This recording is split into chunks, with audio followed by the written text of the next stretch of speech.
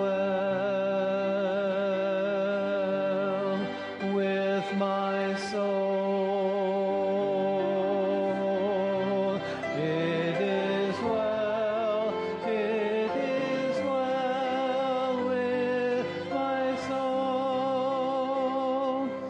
Though Satan should buffet, though trial should come, let this blessed assurance control that Christ hath regarded my helpless estate and has shed his own blood for my soul. It is well with my soul. It is well with my soul. My sin, oh, the bliss of this glorious thought. My sin, not in part, but the whole is nailed to the cross, and I bear it no more. Praise the Lord, praise the Lord, oh my soul. It is well with my soul. It is well with my soul.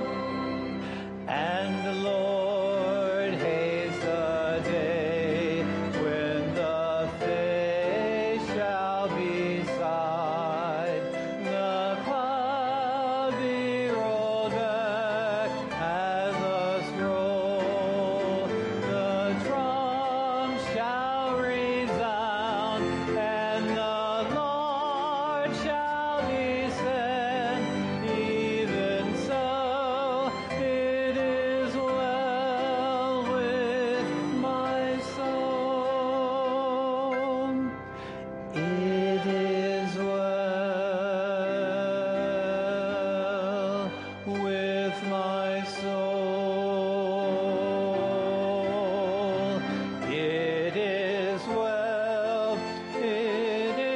well with my soul. Amen. Would you please be seated?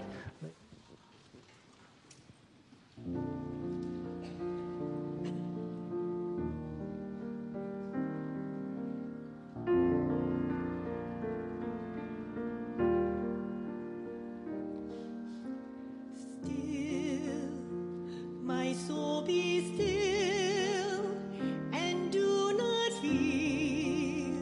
The winds of change may rage tomorrow.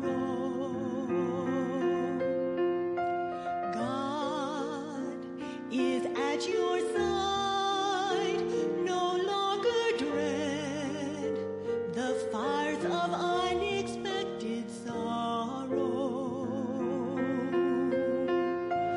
God, you are my God, and I will trust in you and not be shaken.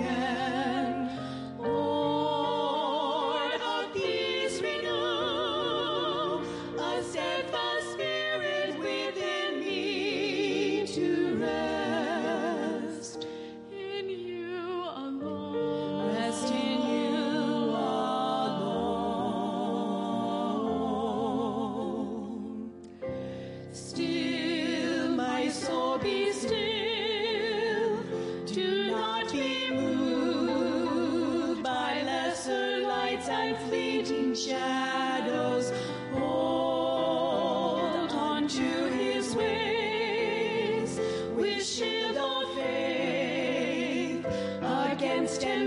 nations fleeting arrows. God, you are my God, and I will trust in you and not be shaken. Lord of peace, renew a steadfast spirit within me, to rest in you alone.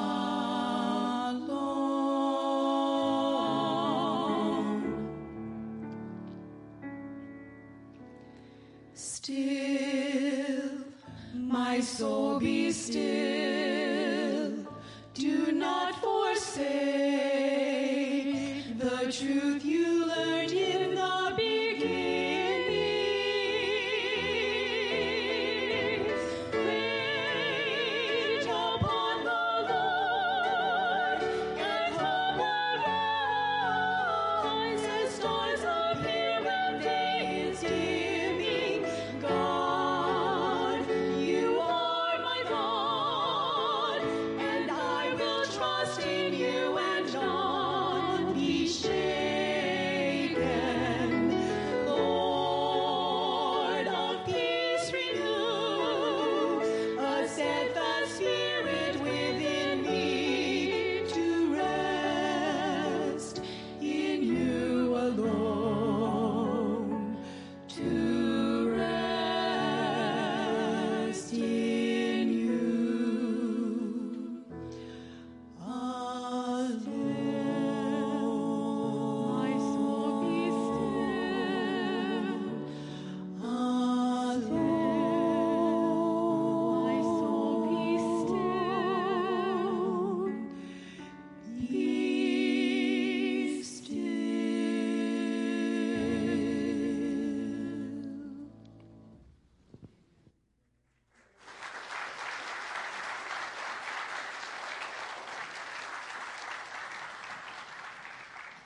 Let's pray, shall we? Father, that's our prayer today. That's our need today, to just be still in your presence and to just have a sense of renewed strength. Father, thank you for the refreshment that we find in your word, the instruction. And I pray that you would just encourage your church today through the teaching of the word, as we have this privilege and opportunity to hold our Bibles on our laps and to receive a word from you, that we would understand better who you are and who the Lord Jesus is as our great high priest, and how that really matters. It's in Jesus' name we pray, Lord, with thanksgiving today. Amen. Amen. Well, how many of you know that change is difficult? You've experienced it in your own life. It's just not easy to make changes. It is especially difficult, don't you find, to make changes when it is contrary to the way that you've been raised, or it's something that you've never experienced in your life before, and now you have to make change. It's very difficult. I invite you to turn to Hebrews chapter 7 today as we continue to make our way through this important chapter in the book of Hebrews in our study through this book. And I want you to have that mindset as we study the word together about how difficult it is for the recipients of this epistle, this letter from the writer of Hebrews to these Hebrew believers, how difficult it is for them to embrace change. I was thinking about stories I have heard, for example, about at the turn of the 19th century into the 20th century, the early 1900s, when the automobile had been invented, and then guys like Henry Ford began to mass produce, and automobiles began to appear in communities in the United States for the very first time. And can you imagine, the older generation just did not know what to think about that. They were noisy, they were dirty, they were disruptive, it scared their horses. And you just hear the most amazing stories about their resistance to the automobiles because change is difficult. Some of the stories, for example, in Vermont, they passed a statewide law for the state of Vermont that if an automobile was coming into a community, they had to stop and someone had to get a red flag and they had to walk in front of the automobile waving the red flag as the car drove through the community. Kind of defeats the purpose, I think, a little bit. In Glencoe, Illinois, there's a story told about someone stretching a length of steel cable across the road in an effort to stop those devil wagons, they said. Those devil wagons. They don't need them around this community. Some cities actually banned outright automobiles in their city limits. There's a group, and I'll quit telling stories. I don't have time to elaborate, but there is a group in Pennsylvania, a group of farmers, and you can imagine how difficult it was when the combustion engine began to be developed, and then men who had used teams of horses for work, and then tractors were starting to be introduced, and automobiles, how they couldn't get in their head that this was an improvement. And so a group of farmers in Pennsylvania united together and started an organization that they named the Farmers Anti-Automobile Society of Pennsylvania. They were just against it. How many would you agree with me, though, that though change is hard, that at least in this situation, new is better than old? New is better than old. Lots of times change is very difficult for us, but sometimes we need to change, and often the new is an improvement, and new is better than old. I need you to combine those two thoughts as we are at Hebrews chapter 7 today. I need you to bring those two concepts together, and I want you to relate to the Hebrew audience with the reality of this anti-automobile group in Pennsylvania, that it is just so difficult for them to hear that they need a different and a new high priest. And not only do they need a new and different high priest under which they had grown up, but the new one was better. Now, in Hebrews chapter 7, I want to remind you that we are now in the meat of the word. Okay, I was thinking this morning that between the bad weather and the book of Hebrews, maybe no one would come to church today. I wasn't sure. And I'm telling you, I understand that we are in the heart of this book, and our writer is now teaching deep theological truth, and it's not easy to get our mind around it. Imagine how difficult it was for the original recipients who were steeped in Judaism and were very comfortable with the old way, now being taught a new way, and the new way they're being told is better, and you need to embrace it. Let me remind you from last week that this is going to go on for a while. Chapter 7, chapter 8, Chapter 9 and chapter 10. The writer has entered into an exposition of weighty matters as he's seeking to convince them that the new is better. And remember in chapter 7, and it's what our study is going to be about this morning, continuing from last week, all of chapter 7, he's trying to convince them that there is in Jesus Christ a new and a superior high priest.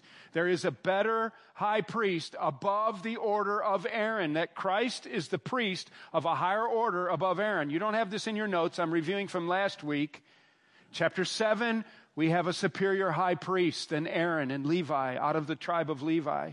Chapter 8, he's going to spend most of his time in chapter 8 trying to convince them that Christ is the priest of a better and a new covenant. And they're like, what's wrong with the old covenant? We love the old covenant. That's through Abraham and Moses and the law, and it's precious to us. And now you're telling us that there is a better covenant, a new covenant that is better? Yes, it's change, and the new is better than the old. Third, in chapter 9, he's going to convince them that Christ is the priest of a better and a greater sanctuary than the temple in which they've grown up. You're going to do away with the temple? You don't even need the temple anymore. Your body is the temple of the Holy Spirit. Christ is the priest of a new temple. We can do away with the old. How can we do? I don't like change. But new is better than old, I'm telling you.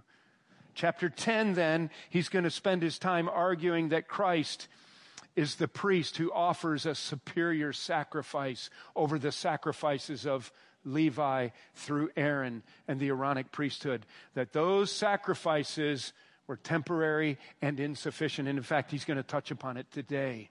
And so this is not easy material. I'm going to do my best to help us take it in bite-sized chunks and yet not bog down. And I want it to be helpful to us. And the mindset that we need as we enter into our study today, what are some of the old things that maybe you are holding on to? What are things that in newness of Christ you need to let go of? There is a new way, and it's a better way, and it's all about Christ. And so that's what our writer, our author, is convincing the Hebrew believers of, and we're in Hebrews chapter 7, and continue to help you understand what his arguments are as we let our eyes go to our notes now. And I recognize we're not in frosting right now. We're dealing with flour. Okay? This is like, you ever take flour and, this is flour. This isn't frosting, but we wouldn't have anything to frost if we didn't have some flour. Okay? So we're in the heart of it here. And the writer is going to be spending chapter 7, as we've already introduced last week, arguing that Christ is a superior high priest to that of Levi and Aaron, because he's from a priesthood that is outside and superior to theirs of Melchizedek. We'll talk a little bit more about that. But as we go through chapter 7, and we're going to pick it up at verse 11, and we found in the earlier services that we're going to get through 3 of our 6 irrefutable truths about Christ, our high priest. We're going to do the first 3, and I trust it'll be helpful to you, and we'll pick it up there next week, God willing. What he's trying to do, he's trying to prove that the new is better than the old. But if you look at your notes, I want you to see that he is intertwining 3 arguments or claims. I don't mean that he's starting a fight with them arguments, but he's trying to defend and teach them and argue that there is a better high priest in Christ. Okay, and what he has to convince them of, and these 3 arguments are ongoing all at the same time, basically, intertwined, interlaced throughout chapter 7. First of all, that Christ is qualified to be our high priest. Because in their mind, the old way was adequate. They don't need a new high priest. And how is it that he's even qualified? And he's going to deal with that right away in the text today. How is it that Christ is qualified to be our high priest?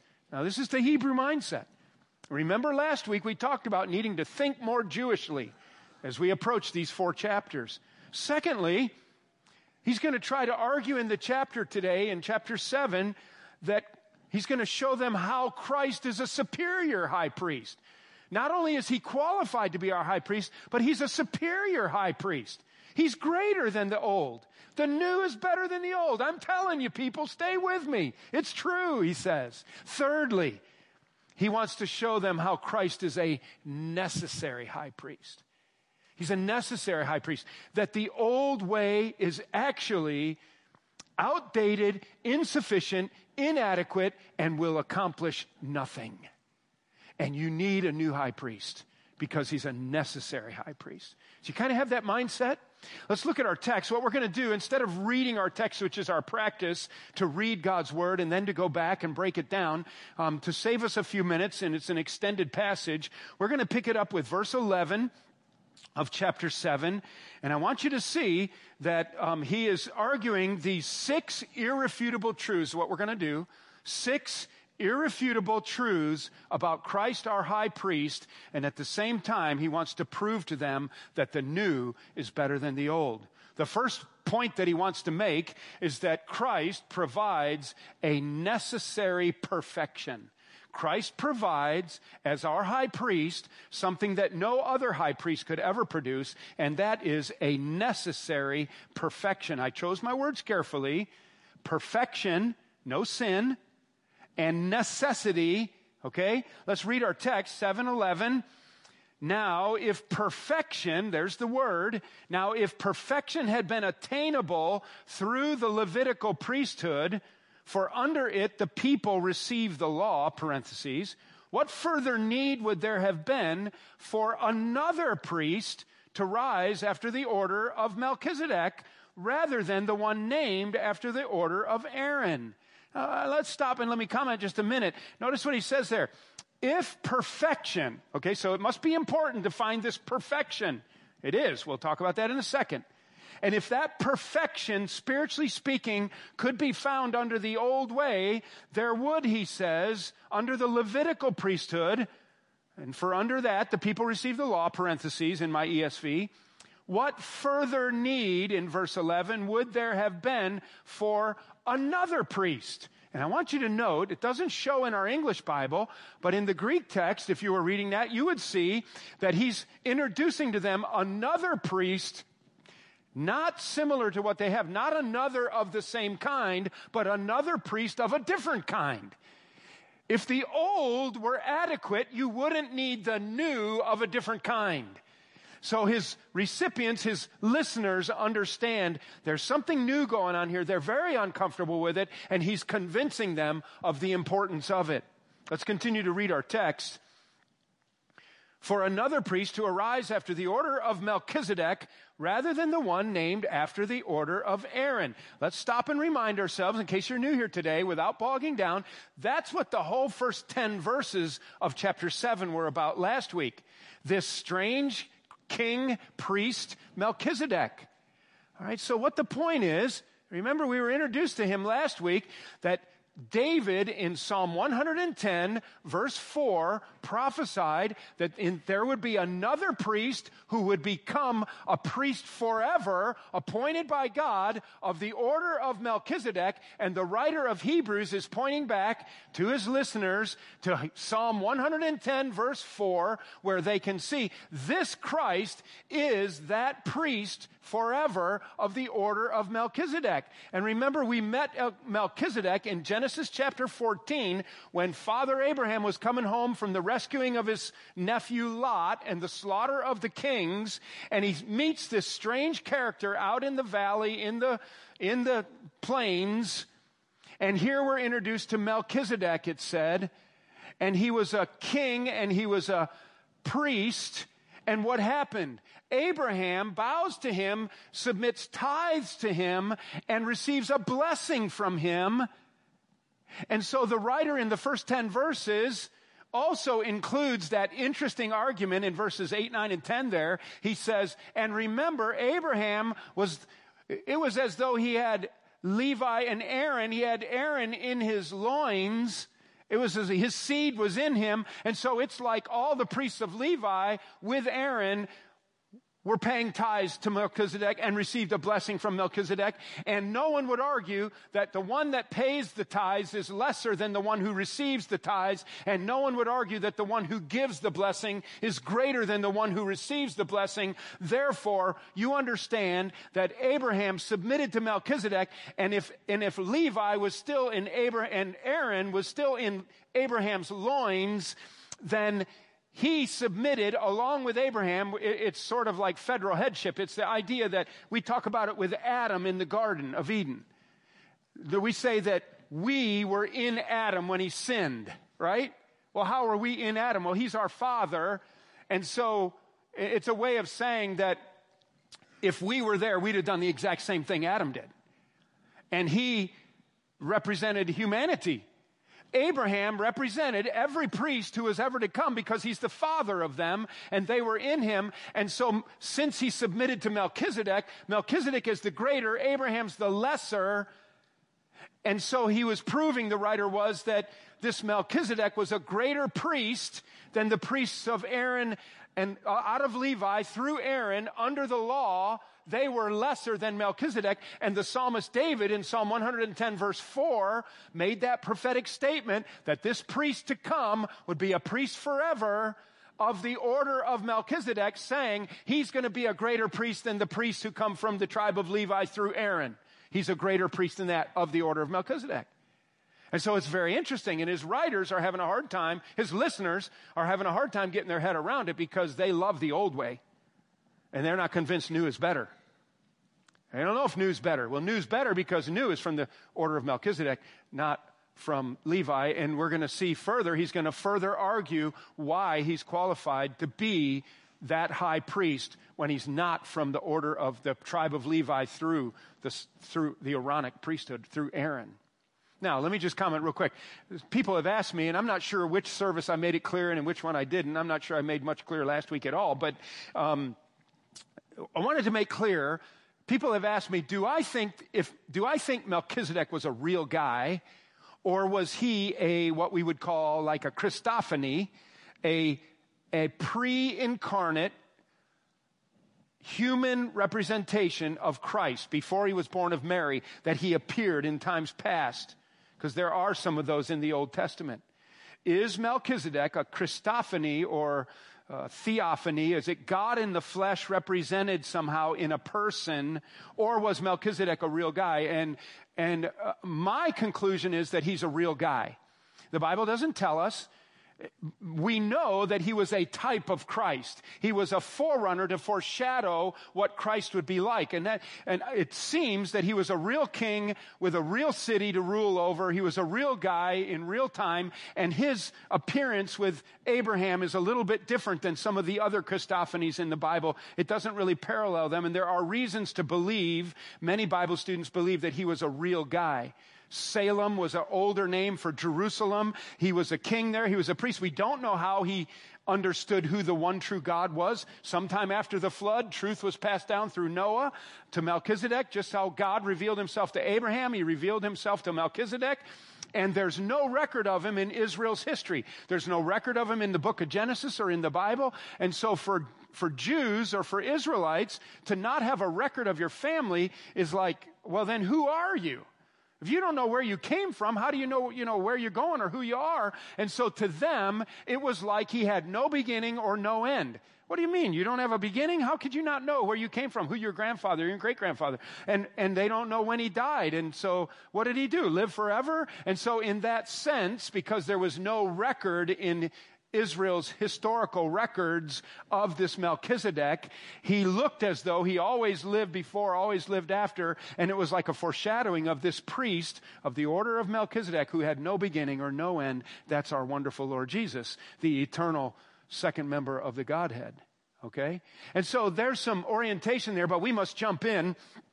And the writer now is convincing them that if perfection could have been attainable through the Levitical priesthood, back to verse 11, chapter 7, for under it the people received the law, parenthetically he says, what further need would there have been for another of a different kind priest to arise after the order of Melchizedek, this priest who Abraham bowed down to, rather than the one named after the order of Aaron? For when there is a change in the priesthood, there is necessarily a change in the law as well. For the one of whom these things are spoken belonged to another tribe from which no one has ever served at the altar. Verse 14, for it is evident that our Lord was descended from Judah, okay, the tribe of Judah, and in connection with that tribe of Judah, Moses said nothing about priests. Okay, so verses 11 through 14, our writer is wanting to convince the readers of this irrefutable truth about Christ our high priest. Number one, Christ provides a necessary perfection.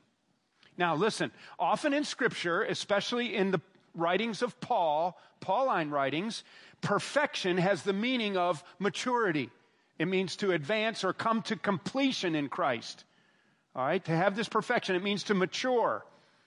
Here, however, I want you to understand that the idea is to put someone in a position in which they are qualified to have access to God. You see, you can't just go lollygagging into the presence of a holy God. The only way you're qualified to go into the presence of God is to be perfect. Because why? Because God can't look at sin. And so that's why under the old system you had a priest, and the priest would go through this ritual of the shedding of blood, which was representative of this undeniable, irrefutable, universal spiritual law that God has, that the wages of sin is death. And anytime there's sin, there has to be death. And so you would go to a priest, and he would slaughter an animal, and it would represent the death for your sins, and then you could be, at that point, for a while, acceptable to God. I can remember when I was a boy in South Chicago, there were lots of Catholic churches there, and my buddies would go to confession. That was always interesting to me. Well, what do you say? What do you do? Oh, man, they would tell me they lied is what they did, but they didn't confess their lies. And the only reason they went is because their mom and dad made them go. And, you know, you go in this little booth, and there's a curtain, I guess, and the priest sits on the other side, and what do? You confess your sins to the priest so that the priest can do what? So that somehow the priest can represent you to God so that God will forgive you of your sin and appease the wrath of a holy God against sin so that you can have access to God and He'll tell you what to do to get rid of that sin. Well, I'm telling you that doesn't work. That's inadequate. And that's what he's talking about here. Verse 11, let your eyes go there. If perfection had been attainable through the Levitical priesthood, there would have been no further need for another priest to rise after the order of Melchizedek. So what we see is, letter A in our notes, that the Levitical priesthood was inadequate. It was inadequate. They could not provide the perfection needed to appease the sin of people before a holy God. What they were doing was ritualistically prescribed by the law. That's why he said in parentheses there, for under it the people received the law. The priesthood and the law worked together, okay? And the law prescribed how the priesthood was to function, and the priests were the guardians of the law. But there were two main problems with the old system. This isn't in the text, but let's just stop and think for a minute. If the old way is inadequate, why? Why is the old way no good? Well, first of all, priests, if you think about it, were breakers of the law themselves. And before they could ever offer an adequate or perfect sacrifice, they had to offer sacrifices for themselves. And then they would turn around the next day and sin again. And so you had this cycle here, and you had sinful people representing sinful people before a holy God, and that's not going to cut it. Ultimately, too, secondly, if you stop and think about it, there is no animal that was truly able to substitute for human sin. What's this poor calf got to do with anything? Is there any way that God somehow is pleased with the blood of a bull spilling on the ground? Is that really going to cut it? Well, He's the one who instructed it. What's that all about? But that blood of a bull doesn't save anybody. That blood's no good. What was it? It was a foreshadowing of a sacrifice to come that could provide a blood that would cleanse us from all sin and create perfection. Well, this begs then the question, maybe it's in your mind already, okay then, how these Old Testament people ever get to heaven? How did they get saved if this blood is inadequate? What about people who lived before Jesus and offered these sacrifices in obedience to the law? How did they get saved? And I think we're going to have a whole message on that, and I'll try to do a good job and make it really clear. Okay? You know that I always try to do a good job and make it really clear, right? It's just that often I don't. Okay? All right. Yeah. So first of all, the Levitical priesthood is inadequate. Do you see that? Okay, let's just stop a minute, take a breath, me at least, and let's remind ourselves what we're doing here. We are embracing the arguments from chapter 7 of 6 irrefutable truths about Christ our high priest, and he's trying to convince the Hebrew believers of this, and the first one is that Christ is superior because he provides a necessary perfection that never could be found under the Levitical law, or there never would have had to be another priesthood under Melchizedek. Okay? And the reason is because those priests are sinners, but the new priest isn't. And those priests use blood of animals that God doesn't care about. You know, blood of an animal doesn't get you anywhere with God, really. He goes on to say that the Levitical priesthood is regulated by the law, verse 12. We've already noted that. And the law regulated the priesthood. And so therefore, letter C, the law had no provision, he goes on to explain. He's admitting to them, I recognize that there is no provision, okay, verses 13 and 14, for the one of whom these things are spoken, this new superior high priest, who is referenced in Psalm 110, verse 4, when he says, the one of whom these things are spoken is a reference to Melchizedek's, the priest that would come of the order of Melchizedek. This one I'm talking to you about. This Jesus Christ. He belonged to another tribe from which no one has ever served at the altar. For it is evident that our Lord was descended from Judah. He's from the tribe of Judah, not Levi. And in connection with that tribe, Moses said nothing about priests. Moses and the law would be synonymous there. The law never said a word about Judah serving as priests. So what? He's telling them, This priest is necessary because he provides a perfection that you need. Your old Levitical priests were inadequate. It was regulated by the law, and since the law made no provision for someone from Judah to serve as a priest, the law then had to be changed. That's what he was saying in verse 12. So the law then would need to be changed. Now, stop and think. How did the law change? And who changed the law? Can you let your mind run forward to the Sermon on the Mount where one day Jesus is teaching? Imagine the shock and awe that this brings. Jesus is teaching, and he's referencing the law. And he says, remember what he said? You have heard it said of old. What's he talking about? He's talking about the things from the law. You have heard it said, thou shalt not do murder. You have heard it said, thou shalt not commit adultery.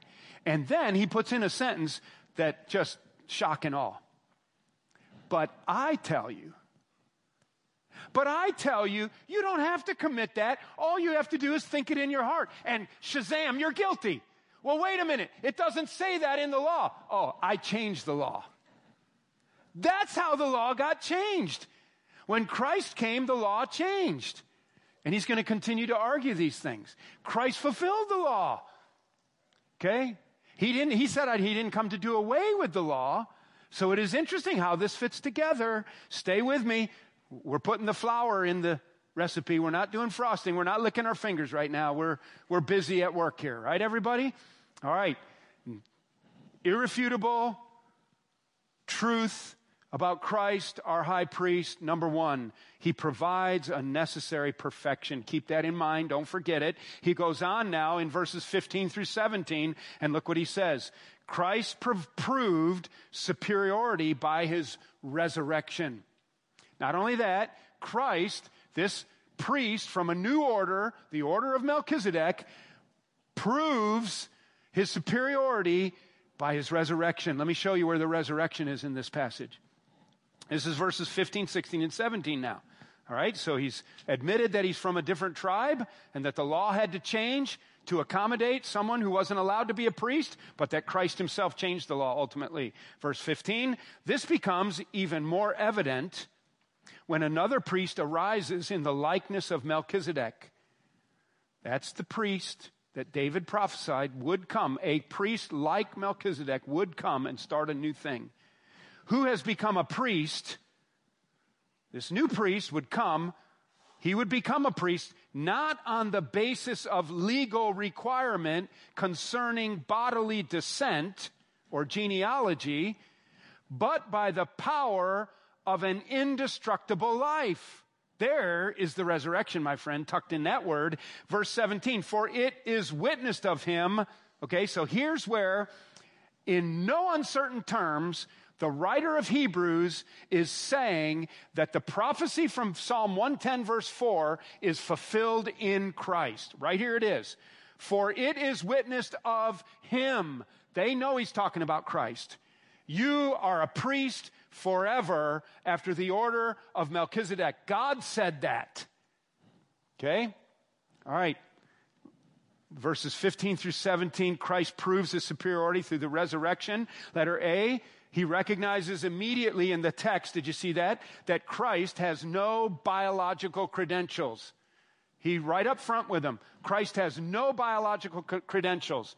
This becomes more evident, verse 15, when another priest arises, and change is hard, but new is better, in the likeness of Melchizedek.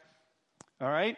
Verse 16, who has become a priest not on the basis of legal requirement concerning biological descent. He's not from the tribe of Levi through Aaron. He's from Judah. He doesn't genetically, out of that father, fulfill the demands of the law to be a priest. Okay, so how then are we to understand that he is placed in this position of importance and it's legitimate? Here's how. What he says, not on the basis, the middle of verse 16, of a legal requirement concerning bodily descent, but by the power of his indestructible life. That's how. And later in verse 17, it was witnessed of him, God said, you are a priest forever. So he had no biological credentials, but he had supernatural credentials. Christ had supernatural credentials. Listen, no human priest could say he would live forever. Priests would die. Priests would represent you, then they would die. Then a new priest comes. The historian, the Jewish historian Josephus recorded that from the time of Aaron until the destruction of the temple in 70 AD, that there were 84 high priests.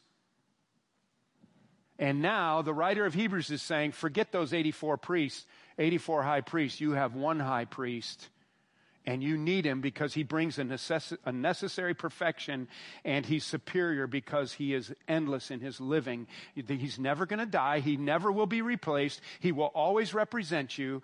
He proved in the resurrection that he had authority over death, hell, and the grave. He's the eternal Son of God in time past, in time forward. He lives forever to intercede on behalf of us. This is a priest who never gets tired of his job. This is a priest who never dies and forgets that I went in the box with him and that he got me into heaven. This is the priest that will always remember me. He will always remember that he represented us, and he will always remember our name, and he will always know that he's our high priest, and it never ends, ever and ever. Praise God. Christ then the writer argues, number 3, that Christ personally provides special connection, verses 18 and 19. We're not far from concluding. Stay with it. For on the one hand, verse 18, a former commandment is set aside because of its weakness and uselessness. Parentheses, verse 19 in the ESV. For the law made nothing perfect. What's he talking about? Let's reread verse 18. For on the one hand, a former commandment, that is, that priests could only serve through Levi, was set aside because ultimately those priests don't do you any good. They're weak and useless. For the law made nothing perfect. And in a way, speaking about the whole law of Moses, ultimately it can't do anything for you. But on the other hand, notice this is great. It's a great way to end our sermon today. But on the other hand, a better hope is introduced through which we draw near to God. You see, the people were trying to draw near to God through a priest and through a law that couldn't really ultimately get them close to God. Christ personally, though, provides this special connection that we need with God. That's what I mean by special connection. All right? So let's ask ourselves the question of what he's saying here. Why is it, in verse 19, that the law made nothing perfect? What is it? Why was the law insufficient? Letter A in our outline, the law was insufficient because why? Because it separated man from God. The law didn't connect man to God. The law separated man from God. Let me show you how this works a little bit. I brought an illustration today. I have a really cool 6-foot aluminum level. Some of you might be interested to know that was given to me when he was moving away by my dear friend Al Netlingham. It was his father's. He was a mason. And we use it on projects around here. So this is the law. Okay? The level is the law. Got it? Just know that. Okay. We're walking through the woods, and what are we going to do? We're walking, and we want a walking stick. It's rough. It's steep. And so we pick up a nice straight stick. Right? This is a nice, straight stick. Now, this one came custom built for a shooting fork for the barrel of my .270 right there. That's pretty nice. But anyway, it is a nice, straight stick until what? Okay, so this is us. This is the law. This is us. We're pretty good. We're pretty useful. We think we're in good shape. It's nice and straight, right? We would call that a nice, straight stick for our walking stick, except for the fork. But when we come up against the law, what do we find out? We're not straight at all. There's all kinds of problems here. Okay, now, what's the problem with the law? The law is good in that it showed me my shortcomings, right? But can the law do anything to straighten out the stick? The only thing the law can do is show the stick how crooked it is. Okay? And that's what the law does. And so the law was inadequate or insufficient to give me a perfection that is necessary to get to God. And so I have this new high priest who now knows how to personally connect me through himself with the Heavenly Father. See, the new high priest doesn't just represent the law. He changed the law, all right? And he provides a righteousness for me that I need, a perfection to get into the presence of a holy God. He takes my sinfulness upon himself, and he covered it in an adequate manner once for all. He died, paid the penalty for the sin of the world. My personal sin is taken care of. And God accepted that sacrifice as complete and done once for all. No need for more sacrifices. And where the law could not straighten me out, this high priest, not only does he appease the demands of a holy God, but he can give me that righteousness so that I am straightened out. You see the difference there? Let's go back to our text. For on the one hand, verse 18, a former commandment is set aside because of its weakness and uselessness. What does he mean by that? Well, the law never made anything perfect. The law just showed you where you were imperfect. Okay? But on the other hand, so this verse is written like this. On the one hand this, but on the other hand that. It's in the grammar of it, more than it shows even in the English. On the one hand, you have this, and it could not take care of your problem. It showed you your sin, but it couldn't solve your sin. But on the other hand, a better hope, new is better than old, is introduced, through which, and you could really say through whom, we draw near to God. You see, the law was insufficient. It separated man from God. Christ is sufficient. He is our access to God. Let me conclude with a story from a preacher of about almost a century ago or so. His name is Donald Gray Barnhouse. It's a true story. And it's illustrating this priest who brings access to God directly, where through Christ we can go directly to God. We don't have to go through another priest. So he's a superior high priest. So we have talked about 3 irrefutable truths about Christ our high priest. Number 1, he provides this necessary perfection that we need to get to God. Number 2, he proves superiority through his resurrection and divine appointment. God appointed you will be a priest after Melchizedek. And thirdly, he personally provides this special connection that we're longing for with God. Donald Gray Barnhouse was a pastor, well known, probably about 100 years ago, over in Great Britain. He was studying in France as a young man. And during his student days in France, Donald Gray Barnhouse pastored a little evangelical reform church in the French Alps. Once a week, he went to a neighboring village to give some Bible classes. And each time he made the trip, he would pass a local priest from the church there, going on a similar errand in the opposite direction. Well, as it turned out, they passed each other every week, and they became friends. And they often would stop and chat together for 10 minutes or so before they went on their separate ways on their ministry errands. On one occasion, when the priest and Donald Gray Barnhouse were chatting, and inevitably they would talk some theology, the priest asked Donald Gray Barnhouse, "Why do you Protestants not pray to saints? Why don't you pray to saints?" Donald Gray Barnhouse said, "Well, why should we?"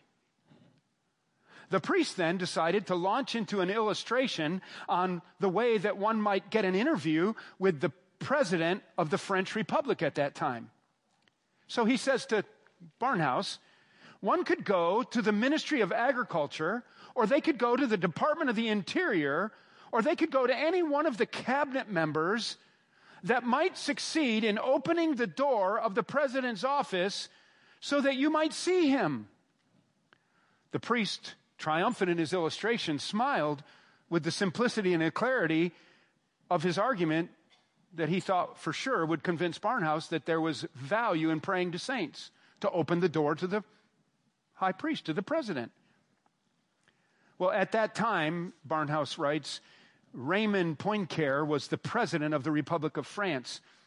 He lived in the palace of Élysée in Paris. I'm not sure of my pronunciations, even though my last name is Marceau. So just bear with me. I'll call it Élysée. He lived in the palace of the Élysée in Paris. That would be the equivalent of the White House in the United States. Barnhouse said to the priest, Priest Lecoeur, suppose that I were the son of President Poincaré, and I am living in the Élysée, the White House. I live with him. I get up in the morning and I eat breakfast with him. And at the table, then I kiss him goodbye as he goes off to his office. And then I go down to the Ministry of the Interior and I ask for the 4th secretary of the 2nd assistant if it is possible for me to see the Minister of the Interior. If I succeed in reaching his office, then maybe my request for an interview with my papa would be granted.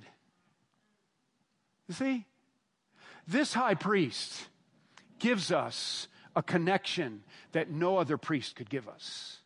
It is direct access to Papa, to our Father. Praise God. So there's 3 of our irrefutable arguments. We'll build on that, and I hope it's making sense to you.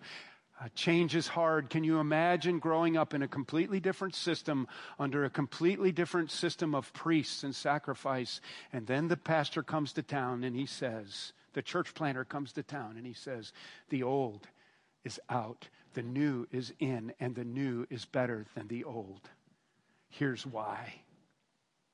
What is it in your life that is the old way that needs to go? And have you embraced this new reality in Christ?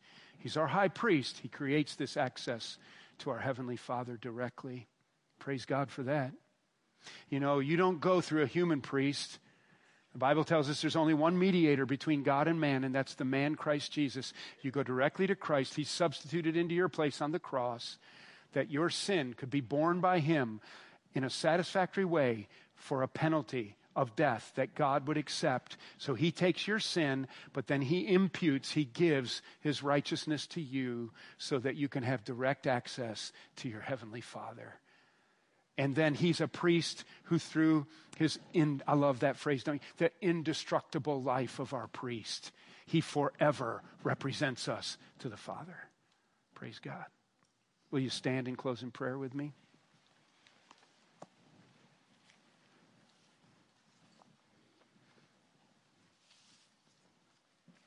Have you left the old behind, my friend? Have all things become new in your life as you've embraced Christ? I challenge you at this hour to admit your sinfulness before a holy God and to embrace the completed work of our high priest, the Lord Jesus Christ, on our behalf, and make him your Savior from your sin, your guarantor of eternal life. And so, Father, we commit ourselves to you for another week. We thank you for this amazing teaching. Help us to get our heads wrapped around it as we build this foundation of meat of the Christian life and a deeper understanding of our salvation and a deeper understanding of the wonderful role of our Lord Jesus as our necessary high priest. Help us to understand these things with a special grace and insight. If you're tugging at hearts today, continue to do that and help people to turn their eyes upon Jesus. We thank you now for those who will enter the waters of baptism and share their testimonies. And we pray your hand of blessing on the remainder of our service. In Jesus' name, amen. Okay, now listen to me. There is going to be a baptism. We're going to sing a hymn. And I'm going to go in the telephone booth and change. And we have 4 adults who are going to profess Christ publicly in their baptism today. It won't take a long time. We would love for you to stay, but we understand everyone cannot stay. And so Wayne's going to come lead us in this hymn. I'm going to change, and then we will have this short ceremony of baptism. If you can stay, please do. There should be words to "You are my all in all." Let's sing together. And then if you need to leave, you may slip out. Others, please stay for the baptism.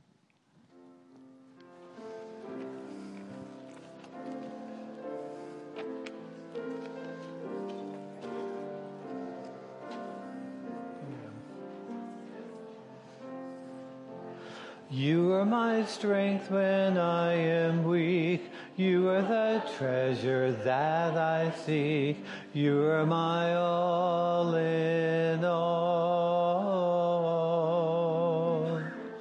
Seeking you as a precious jewel, Lord, to give up I'd be a fool. You are my all in all.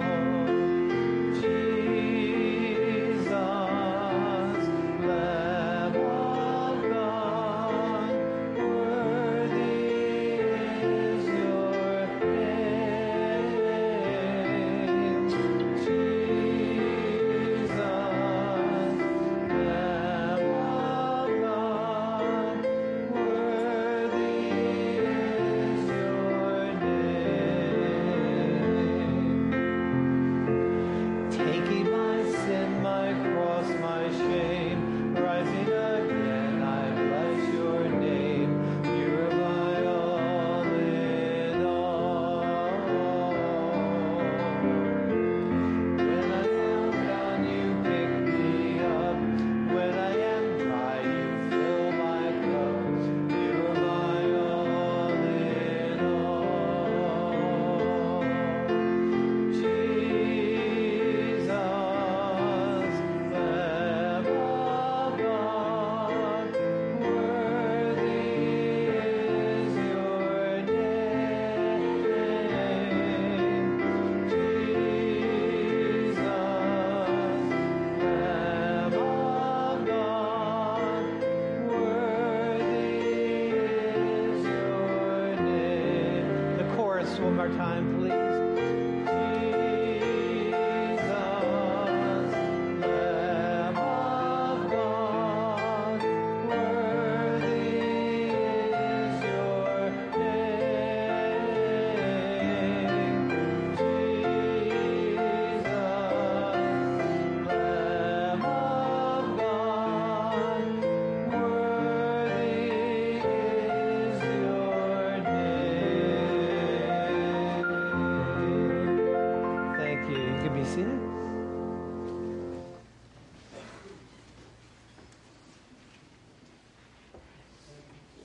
Thank you for taking.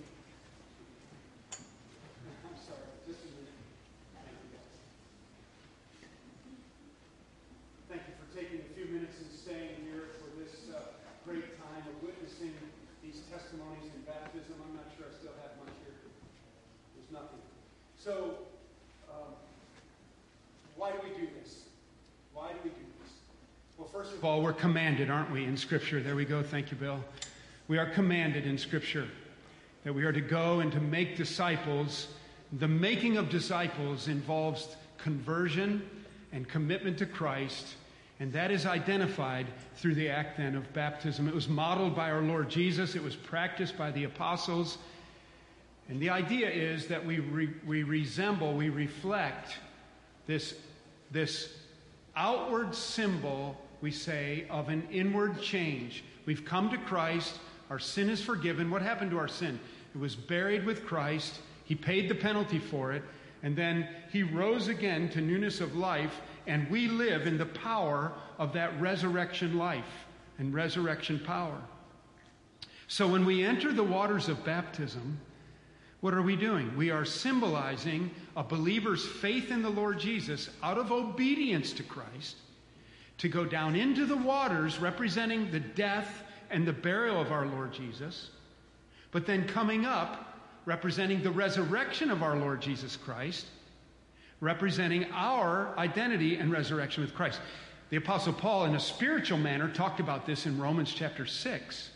He said, you were buried with Christ. Well, when was I buried with Christ? And you were raised with Christ to walk in newness. When was I? When I come to a place in my life and I recognize my sin and offense before a holy God, and I run to the cross, the blood of Christ cleanses me from my sin, and by faith I accept the free gift of God's salvation. And what the Bible makes clear is that when God declares me righteous, the word for that is justification, when God declares me righteous, that he does something. He takes Van Marceau at the point of his salvation And he identifies him with Christ on the cross. So it's as though I was crucified with Christ. And he identifies me in my sinfulness as being buried with Christ. But then he also identifies me with the resurrection of Christ. And so we understand the Bible to teach that those who have their faith and trust in Jesus Christ, out of obedience to our Lord, out of his model, out of the instruction given by the apostles in the epistles, that we enter the waters of baptism as a public statement of our faith in Jesus Christ, not to save us, but to proclaim our salvation in Christ by identifying with the death, the burial, and the resurrection of Jesus Christ. And so it is an interesting and somewhat of an odd ceremony, but it is symbolic out of obedience to Christ and the teaching of Scripture. It's clear as can be in Scripture that there's no such thing in the New Testament as someone who came to Christ who remained unbaptized. They believed and they were baptized, and you see that over and over in the New Testament. We have 4 adults today. The first is Donna Gansel, and she told me beginning at the service, I'm a little bit nervous, Pastor Van, and I said, that's okay. And so Donna, thank you for being here, and what a joy to have you share your testimony of faith in the Lord Jesus. Would you do that, please, at this time?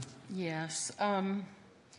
43 years ago, by the mercy of God, I was washed and received as a child of God.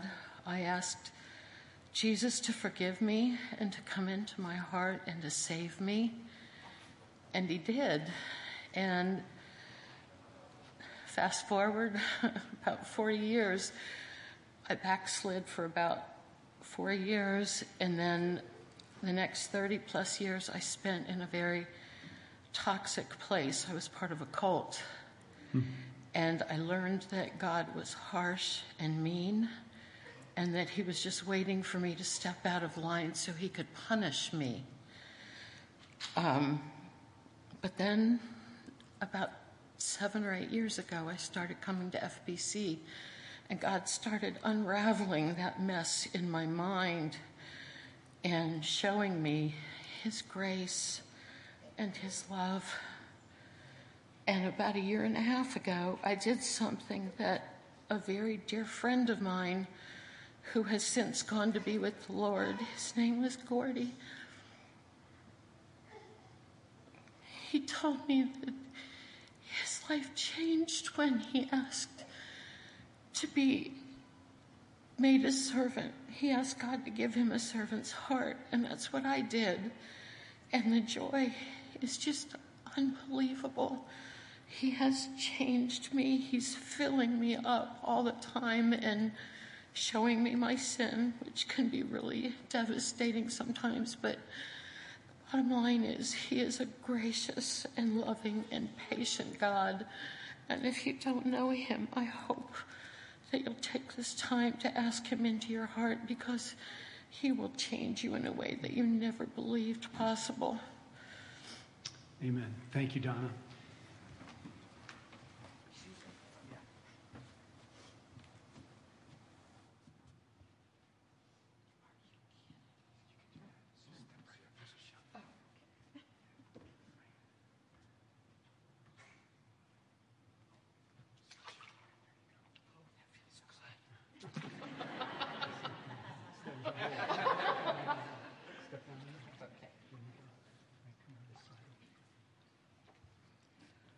So Donna, thank you for sharing. So as a child, you came to a place that you understood your sin was an offense to a holy God, and you accepted Christ as your Savior, but through a variety of teaching and things that were sometimes not biblical, there was confusion, and you've never been baptized before. Is that right? I was sprinkled as a baby. Okay, but today, in confession and profession of your faith in the Lord Jesus Christ, you want the world to know that you're a follower of Christ, your sin is forgiven, and you're heaven-bound. Amen? Amen. Amen. Donna, thank you for that. Turn just a little bit this way. Donna, based upon your testimony of faith in the Lord Jesus Christ, I now baptize you in the name of the Father, the Son, and the Holy Spirit. Buried with Christ in baptism and raised to walk in newness of life.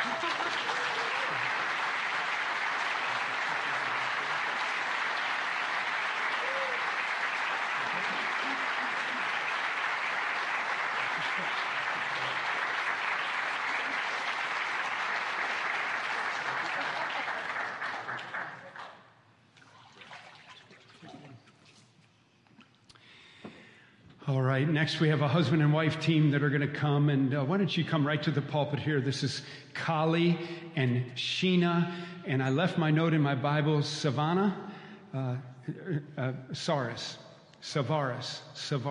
Kali and Sheena, say your last name again, brother. Varis. Kali and Sheena Varis. Varis, no S on the front. I'm sorry, man. I was in a hurry to change and get back out here. It's okay. All right. Well, Kali and Sheena, we are so thankful to have you coming to Fellowship Bible Church. And you all have applied for membership, and you realize you've never been baptized by immersion. And you wanted to identify with the church in that way. You also wanted it to be a statement of your testimony of faith in Jesus Christ. Will you share your testimony? Kali, go ahead and go first and break the ice here, and then Sheena. Sure. So I can't remember the exact day that I was saved, that I took Christ's name on me. But I can remember the feeling. I can remember the importance of all my problems didn't go away, but the weight of them did. And I can clearly remember that when my prayers changed and when I was praying in the name of Christ, that plants have a different smell. The sun seemed brighter. Again, the worries I had and the problems I faced, mostly of my own, were lightened. They were there, but the weight was lifted. I truly believe that Christ is my Lord and Savior, and it's thanks to Him that I have joy in my life. Amen. Thank you. Sheena. Sorry. It's okay. You're going to have to look at my ugly cry face. I'm sorry. It's all right. I wish I was as elegant as that beautiful woman that just came out of the water. I love Donna so much.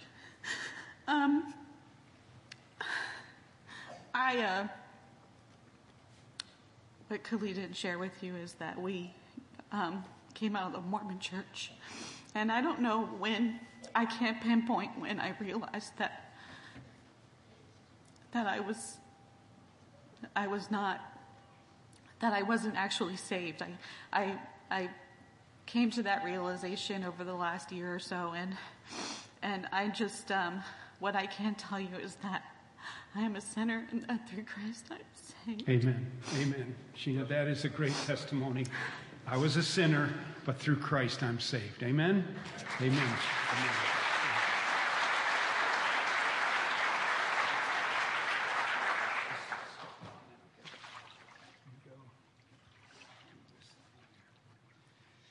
Well, Kali, what a joy to have you and Sheena and your family, your boys with us, becoming part of Fellowship Bible Church and coming to a place where you recognize that your sinfulness was only taken care of at the foot of the cross. And you have confidence, complete confidence that Jesus Christ is your Lord and Savior today? I do. Amen. Kali, based upon your testimony of faith in the Lord Jesus Christ, I now baptize you in the name of the Father, the Son, and the Holy Spirit, buried with Christ in baptism, and raised to walk in newness of life.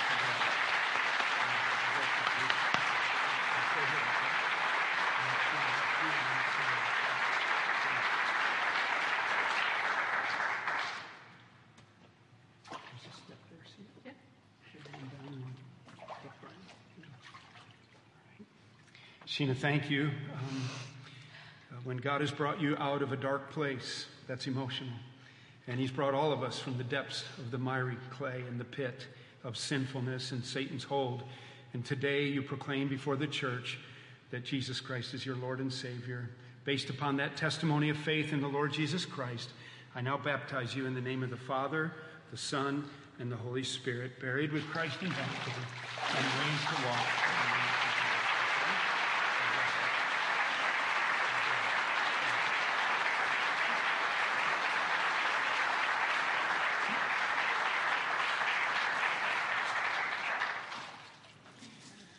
We have one more, a gentleman named Tom Hensley. I've known Tom a long time, and Tom just continues to want to grow in Christ, and he's had some ups and downs in his life, and he said, PV, I want to enter the waters of baptism and proclaim before my church here that I'm a believer in the Lord Jesus Christ.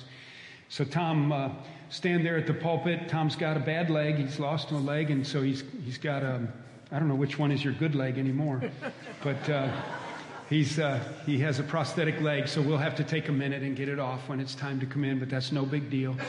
Tom, the Lord bless you. We've known each other a long time. I believe I was just very early in my time at Independent Bible Church, so it would have been about the late 80s, 89, 90, right in there. About 1990, I was preaching at the Martinsburg Rescue Mission, and I gave an invitation for salvation, and this young 27-year-old guy, I think he was, came forward. He had an afro back then. And more hair. Yeah, Tom, we've been friends ever since. Sometimes we've been enemies, but then we always reconcile, and we've had some ups and downs. But you've been a faithful brother, and it's been my joy to be your pastor and share your testimony. Yeah, I just want to say, I know that he just shared about meeting him at the rescue mission over 30 years ago. When he brought the word out, it was like it touched me in a way that God's word has never touched me before. And I went forward and talked to him. And we've been friends ever since. That's right. But right after I lost my leg a couple years ago, this is kind of hard for me. Him and Janet showed up on my doorstep in Dallas, Texas, of all places. He was the last person I thought I would ever see in my life again, because I heard this man a couple times in my life. I've stood on his front porch and told him to give me my money because I wanted to go get high.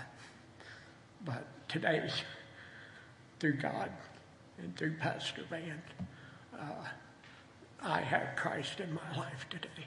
My life is considerably changed today because of Fellowship Bible Church and because of Christ being in my heart. So, Amen. Thank you, Tom.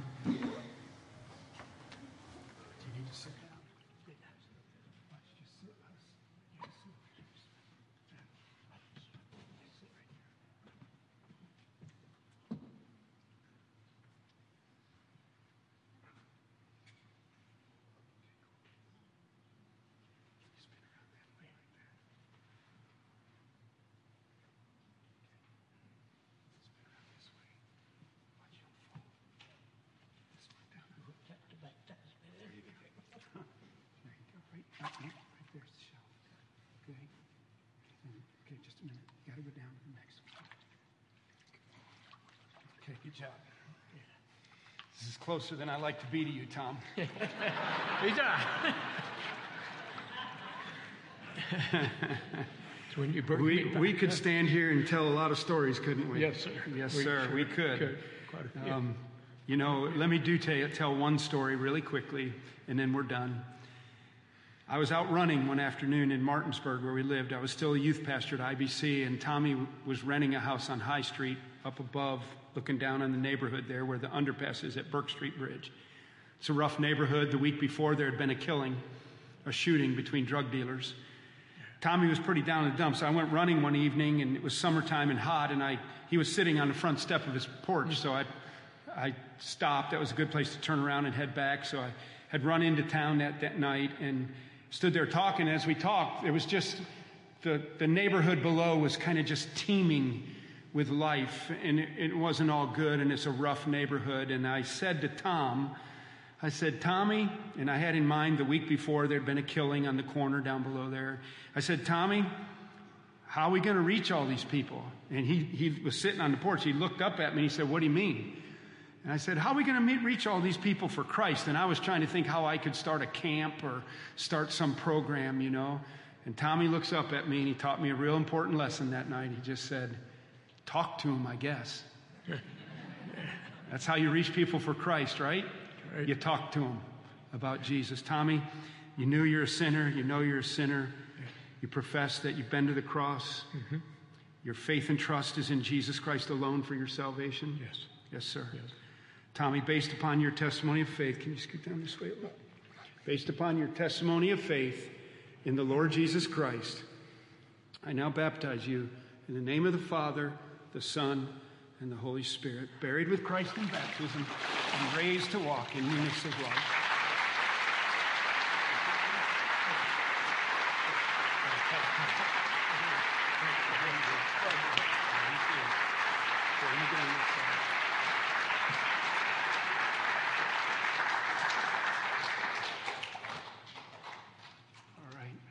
Why don't we stand together? Let's sing Amazing Grace together, shall we? Amazing grace, how sweet the sound that saved a wretch like me.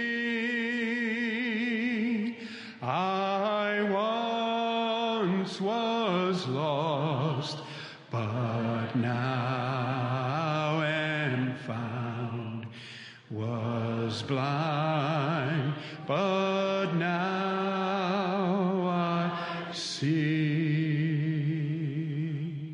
Amen? I'm going to ask Monty Kidweiler Jr. to come up to the mic. Just come to the pulpit mic and close us with a benediction. Would you, brother?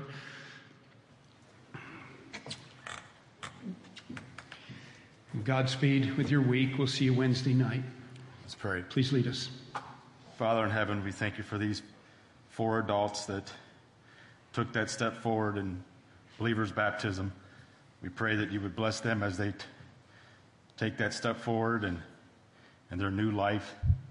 Father, we ask that you would bless the remainder of our evening tonight and that you would dismiss us with your blessing at this time. In Jesus' name, amen. Amen. Amen. God bless you. Pastor Everett, do the chairs get stacked? As far as I know, the chairs should get stacked if a couple of you young bucks can stay behind, please. Thank you.